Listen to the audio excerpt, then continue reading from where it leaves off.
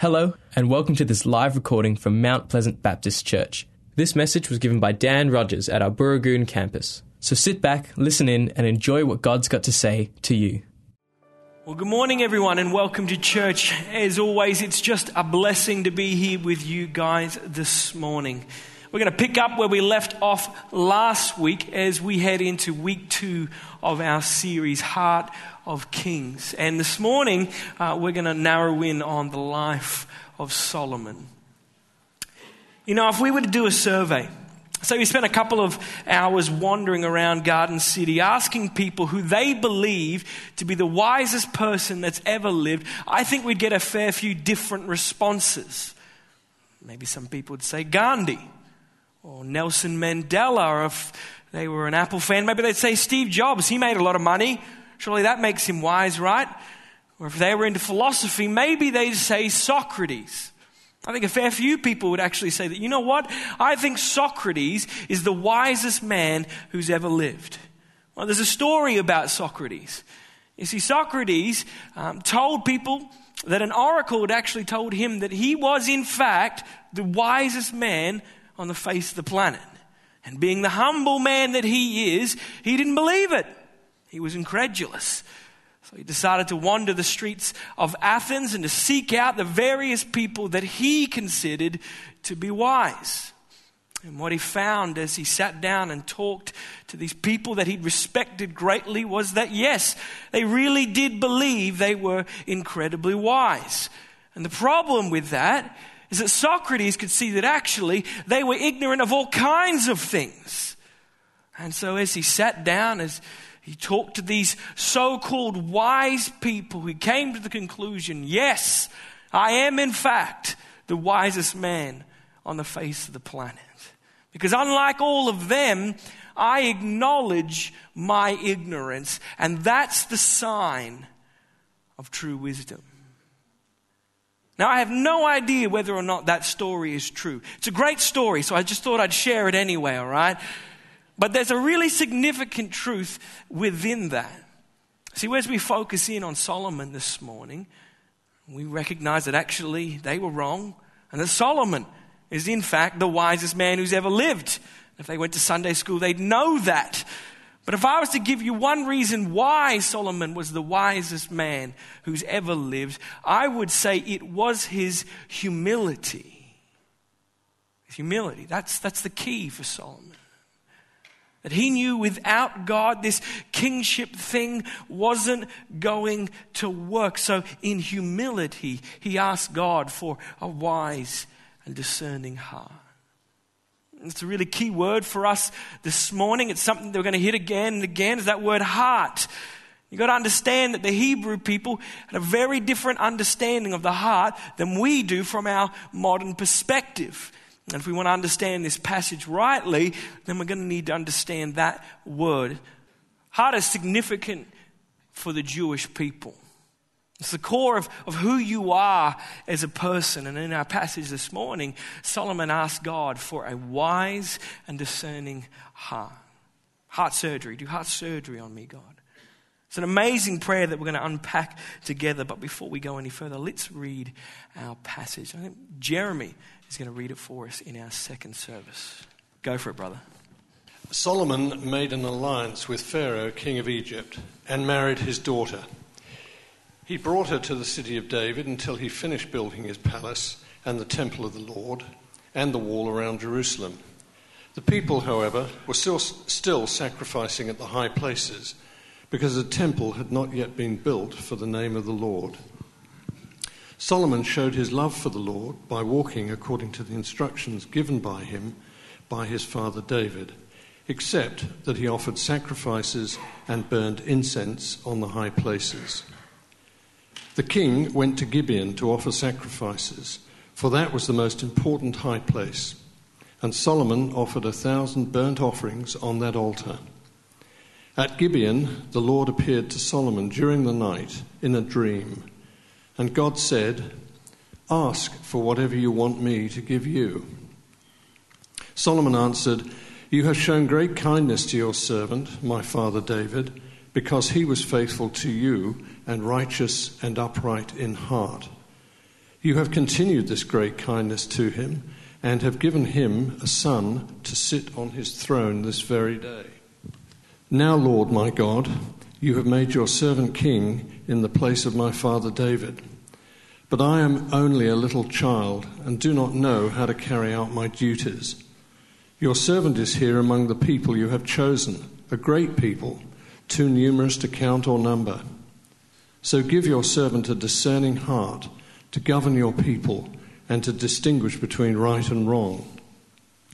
For who is able to govern this great people of yours? The Lord was pleased that Solomon had asked for this. So God said to him, "Since you have asked for this, and not for long life or wealth for yourself, nor have asked for the death of your enemies, but for discernment in administering justice, I will do what you have asked.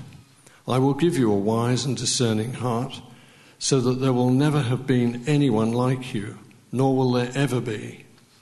Moreover, I will give you what you have not asked for, both wealth and honor, so that in your lifetime you will have no equal among kings. And if you walk in obedience to me and keep my decrees and commands, as David your father did, I will give you a long life." Then Solomon awoke, and he realized it had been a dream. He returned to Jerusalem, stood before the ark of the Lord's covenant, and sacrificed burnt offerings and fellowship offerings. Then he gave a feast for all his court. Fantastic.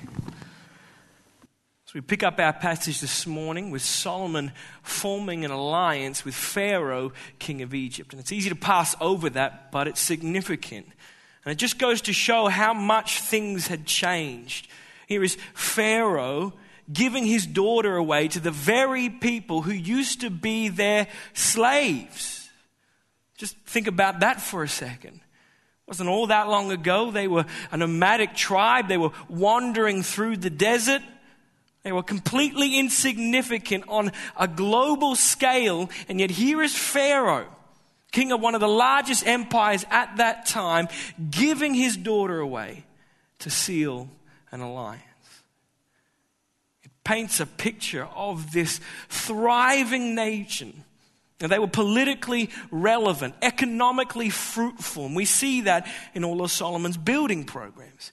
Building the temple, he's building the wall around Jerusalem, he's extending the city of Jerusalem itself. They were growing, they were strong, and it makes me think of that song from the Lego movie, "Everything is Awesome." That's kind of the picture that we're getting painted for us. Everything is awesome, except for this one little thing. Verse 2 says, "The people, however, were still sacrificing at the high places because the temple had not yet been built." In fact, we're told that Solomon was worshipping at these high places as well. Now, for that to make sense, you have to understand that a high place is a technical term for a place of worship within Canaanite culture. That's the key, Canaanite culture. God had been so clear. I don't want you to absorb any of that into your worship. He says in Deuteronomy chapter 12, "Destroy every high place. Break down their altars, smash their sacred stones, get rid of their idols, of their gods, and wipe out their names from those places. You must not worship the Lord your God in their way." And yet here they are, worshipping at these high places. Now, on the one hand, they're worshipping Yahweh. They're not worshipping Baal or any of the other Canaanite gods, but it's this picture of incomplete worship. Something's just not quite right. In the midst of political and economic fruitfulness, Israel's worship was lagging behind. Not quite right. Not growing like everything else, which means that even here, right at the start of Solomon's story, we actually can see some cracks. Cracks that widen as his life goes on. And really for Solomon, worship was his undoing. But here and now, in the midst of these cracks that we see, we can also see the grace of God. Because nowhere in here, and this entire story, nowhere does God condemn Solomon. I mean, he could have. He had every right to. He'd been so clear, but he doesn't. He's incredibly gracious. That he looked at Solomon and he saw someone who genuinely loved the Lord. Someone who earnestly walked in the instructions of his father David. And if you flip over to chapter 2, we can read what those instructions are. David is on his deathbed. He's chosen Solomon to be his successor. And these are his final words of wisdom. Be strong, act like a man. It's a good start. I like that. But then he goes on to say, and observe what the Lord your God requires. Walk in obedience to him and keep his decrees and commands, his laws and regulations as written in the law of Moses.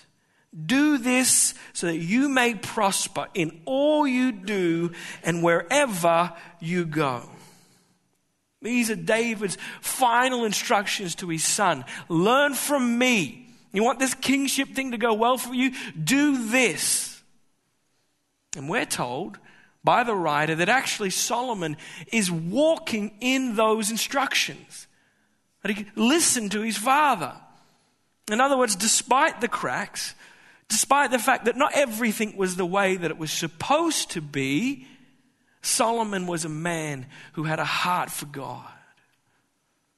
And he humbled himself and walked in obedience, however imperfect that was.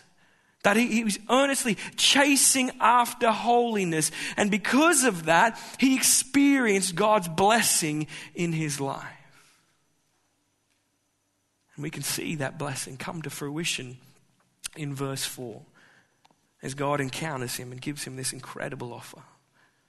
Verse 4 says this: the king, that is Solomon, went to Gibeon to offer sacrifices, for that was the most important high place. And Solomon offered 1,000 burnt offerings on that altar at Gibeon. The Lord appeared to Solomon during the night in a dream. And God said, ask for whatever you want me to give you. And Solomon answered, you have shown great kindness to your servant, my father David, because he was faithful to you and righteous and upright in heart. And you have continued this great kindness to him and have given him a son to sit on his throne this very day. Now, Lord my God, you have made me, your servant, king in place of my father David. But I am only a little child and do not know how to carry out my duties. Your servant is here among the people you have chosen, a great people, too numerous to count or number. So give your servant a discerning heart to govern your people and to distinguish between right and wrong. For who is able to govern this great people of yours? So we get to verse 4. Solomon has been king for about 3 or 4 years when he travels to Gibeon. And if we look in 2 Chronicles, it says that he brought Israel's entire leadership with him. So this is a significant moment in the life of the nation. There's 2 reasons why Solomon is there.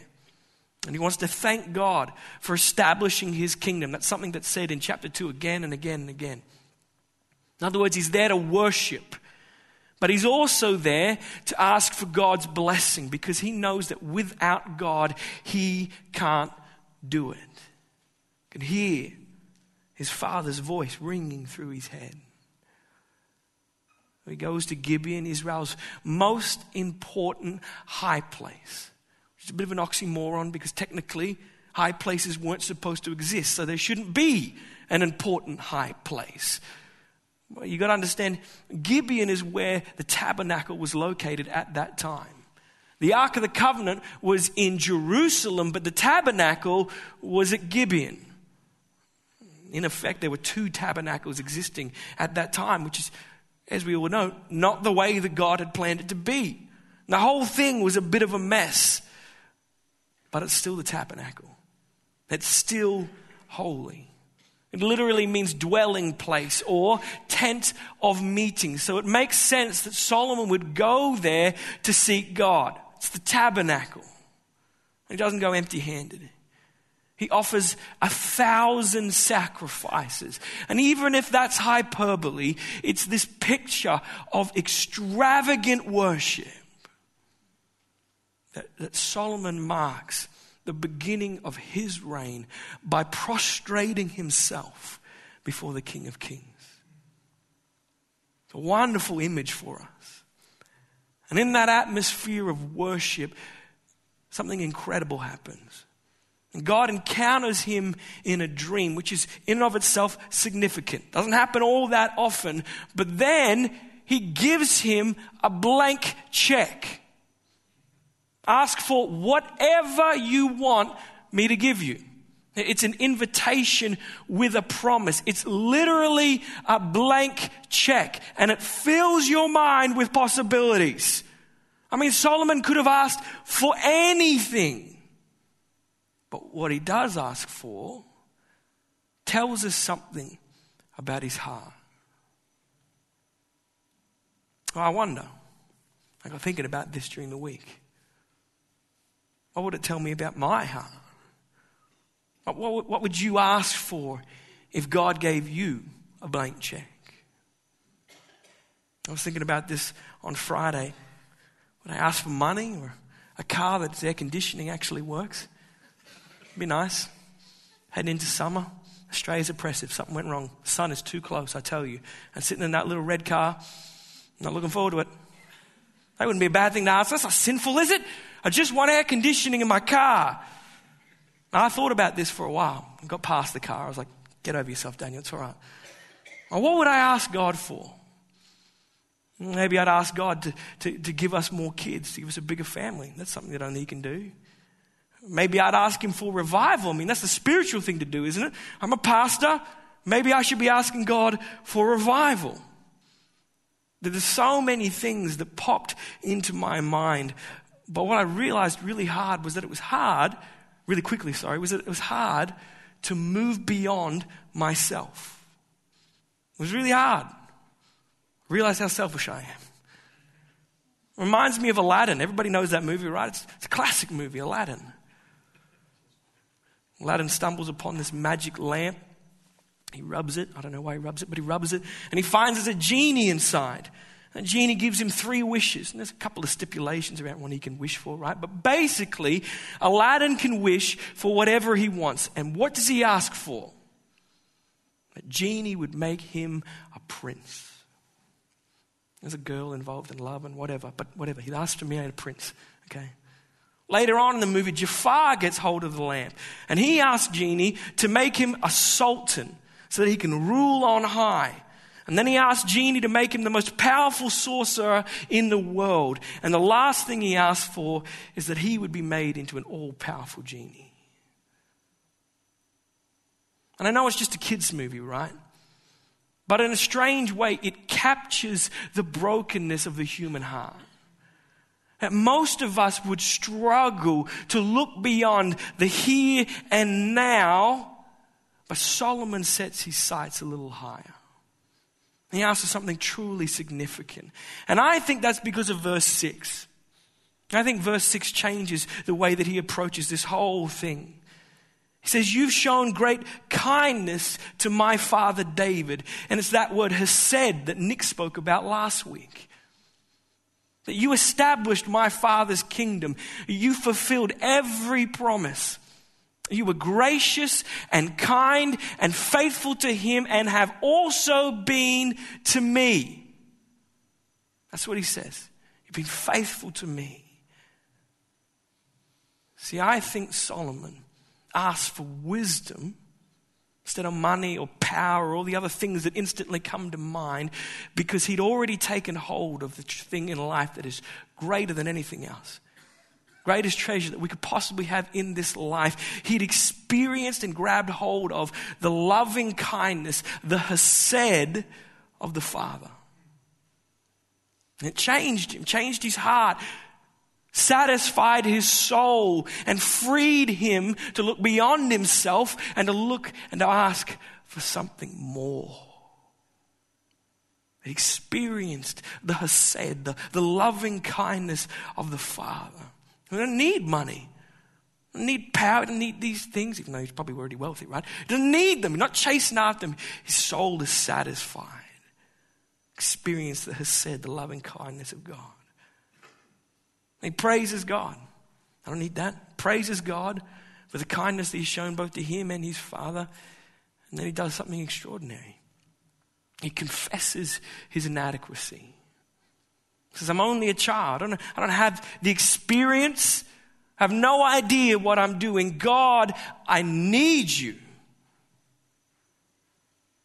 It's a wonderful place to be, church. Just as an aside, nothing to do with the rest of my sermon. Great place to be, a powerful place to be, that we would say, I can't do this. God, I need you. The power that can happen in that place is we allow space for God to do what only he can do. Powerful. Someone could feel the weight of the responsibility. He's aware of it. These are God's chosen people, the product of his delight. And the sense is, I just don't want to mess this up. God's people that he's been faithful to, that are now too numerous to count because he was faithful to the promise he gave to Abraham. God's people, I don't want to mess this up.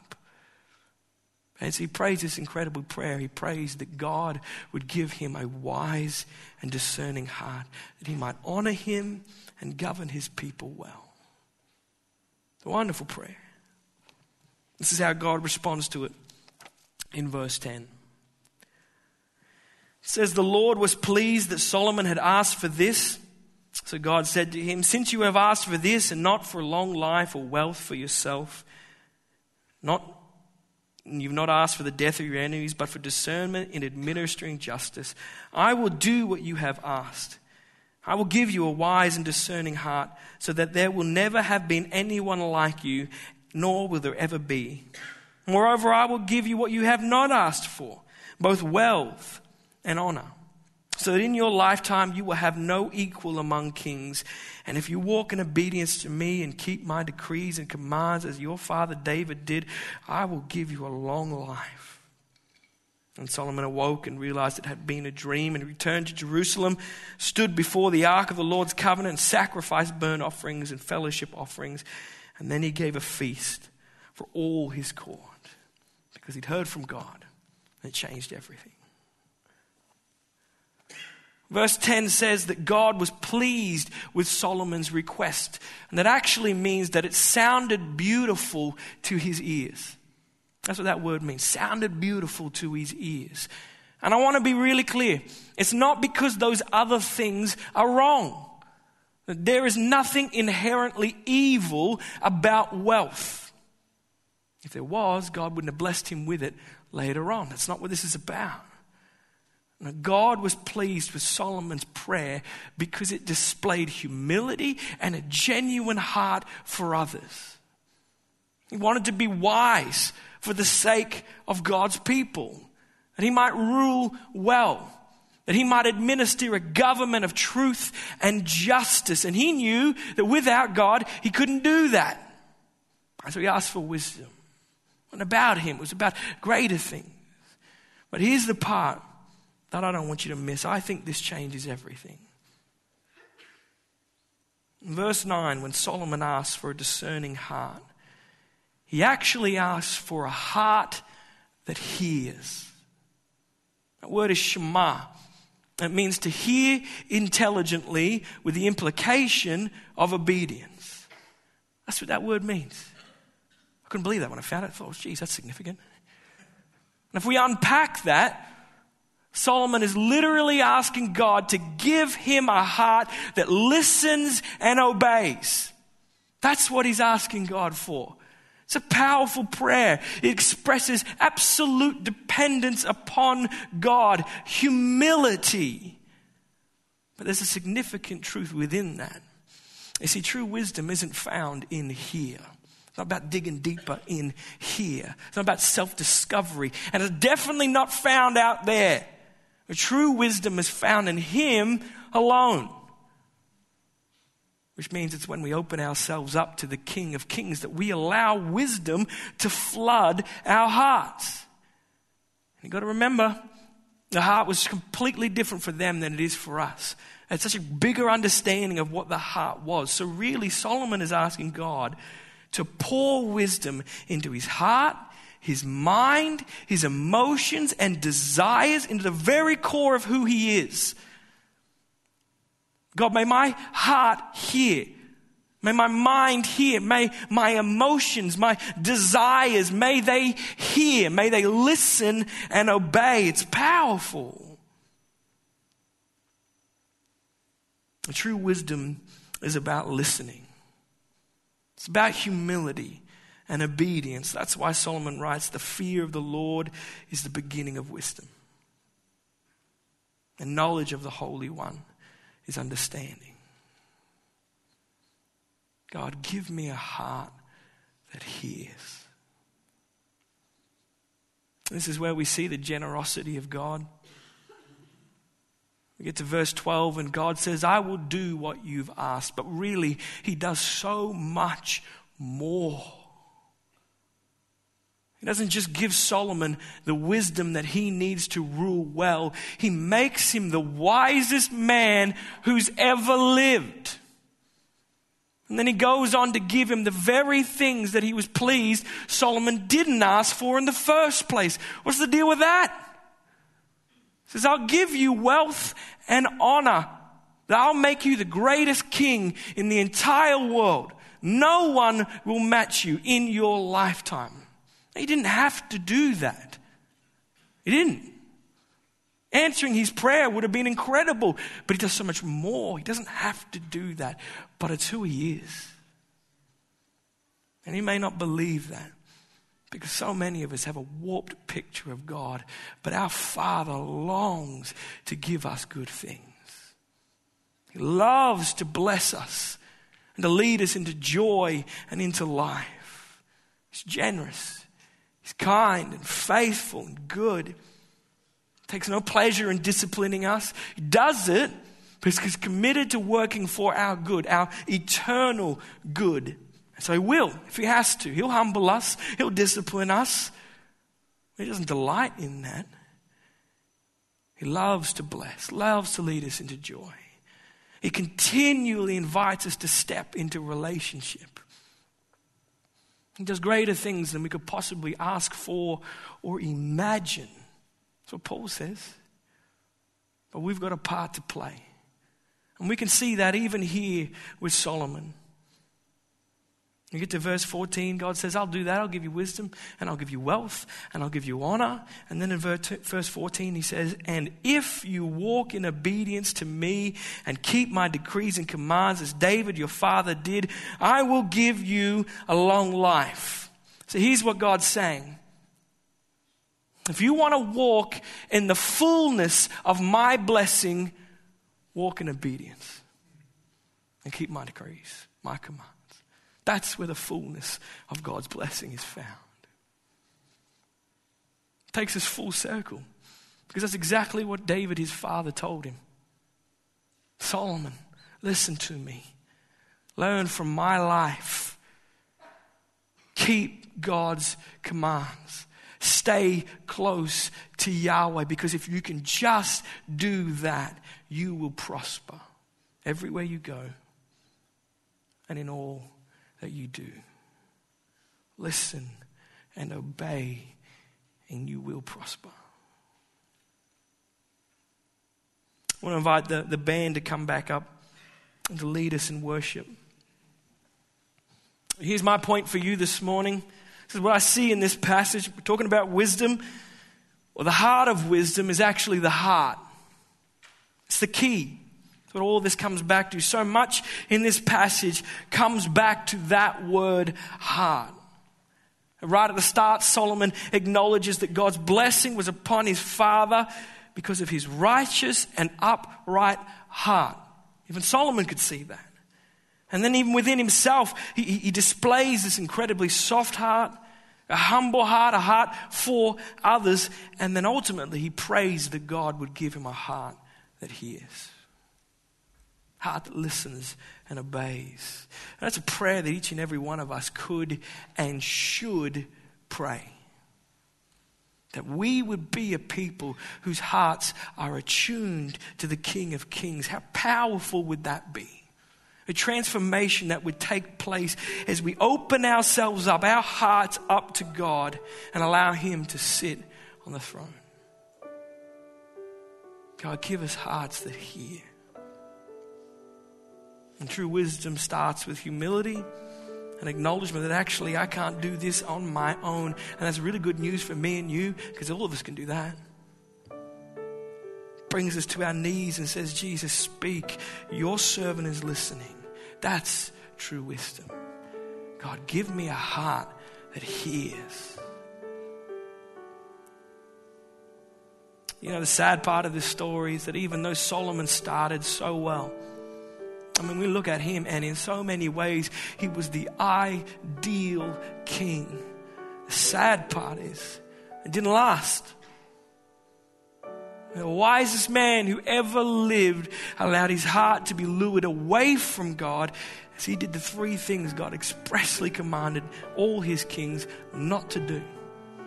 Deuteronomy 17, God says to his kings, this is what he says, don't hoard wives or horses or gold. And Solomon did all three, and he did it well.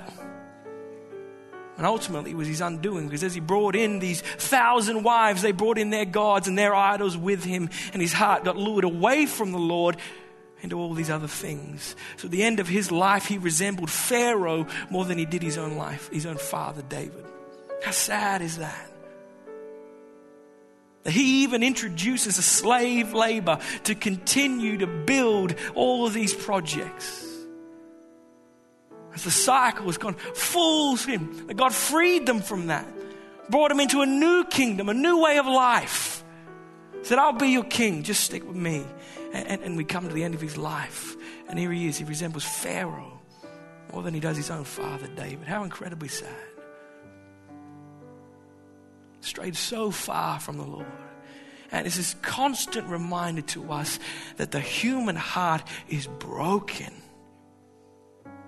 fickle, deceitful above all things.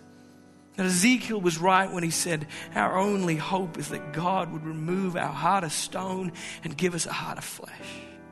That he would fill us with his spirit, and that he would save us from ourselves. So it brings us to Jesus, and it brings us to the cross, because that's us. I can't do this. I can't go through a day without screwing it up. I desperately need Jesus. Without Jesus, we are nowhere. And I say grab hold of wisdom, but I'd say even more, grab hold of Jesus. And I pray that he would give us hearts that hear, that we might walk in David's instructions and cling to our God. And because of that, that we might experience the fullness of life and joy and blessing that he so longs to give us. Let's pray. Our Father, we come before your word, and it's just constant reminder to us that you are a good God. That you are faithful. That you pour out your loving kindness, your hesed upon us. We pray, Jesus, that it would satisfy our souls, that it would change us, and that it would free us to pursue, like Solomon, the greater things. But we also recognize, Father, that just like Solomon, we can't do this. That we wander so quickly. And so we constantly reminded of just how much we need Jesus. We thank you for the cross, for grace, and for mercy that you did while we couldn't. And you gave us what we couldn't possibly hope to purchase or do for ourselves.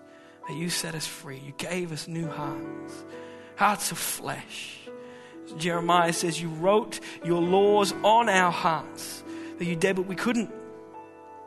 And so we pray even again this morning, Jesus, continue to change us. That it is a lifelong process of surrender where we allow you to change us more and more and more. We thank you for the cross, but we pray, Jesus, give us soft hearts, hearts that hear. Change us more and more. We just want to stick close to you, our God and our King. We know there is life and blessings. So Father, help us to stick close to you. Give us hearts that hear. This we pray for in the precious name of Jesus. Amen. We hope you enjoyed this message from Mount Pleasant Baptist Church. If you'd like to talk to someone about what you've heard today, then you can contact the team at Mount Pleasant Baptist Church by calling the office during office hours on 9329 1777. Thanks for joining us. We look forward to your company again soon. God bless.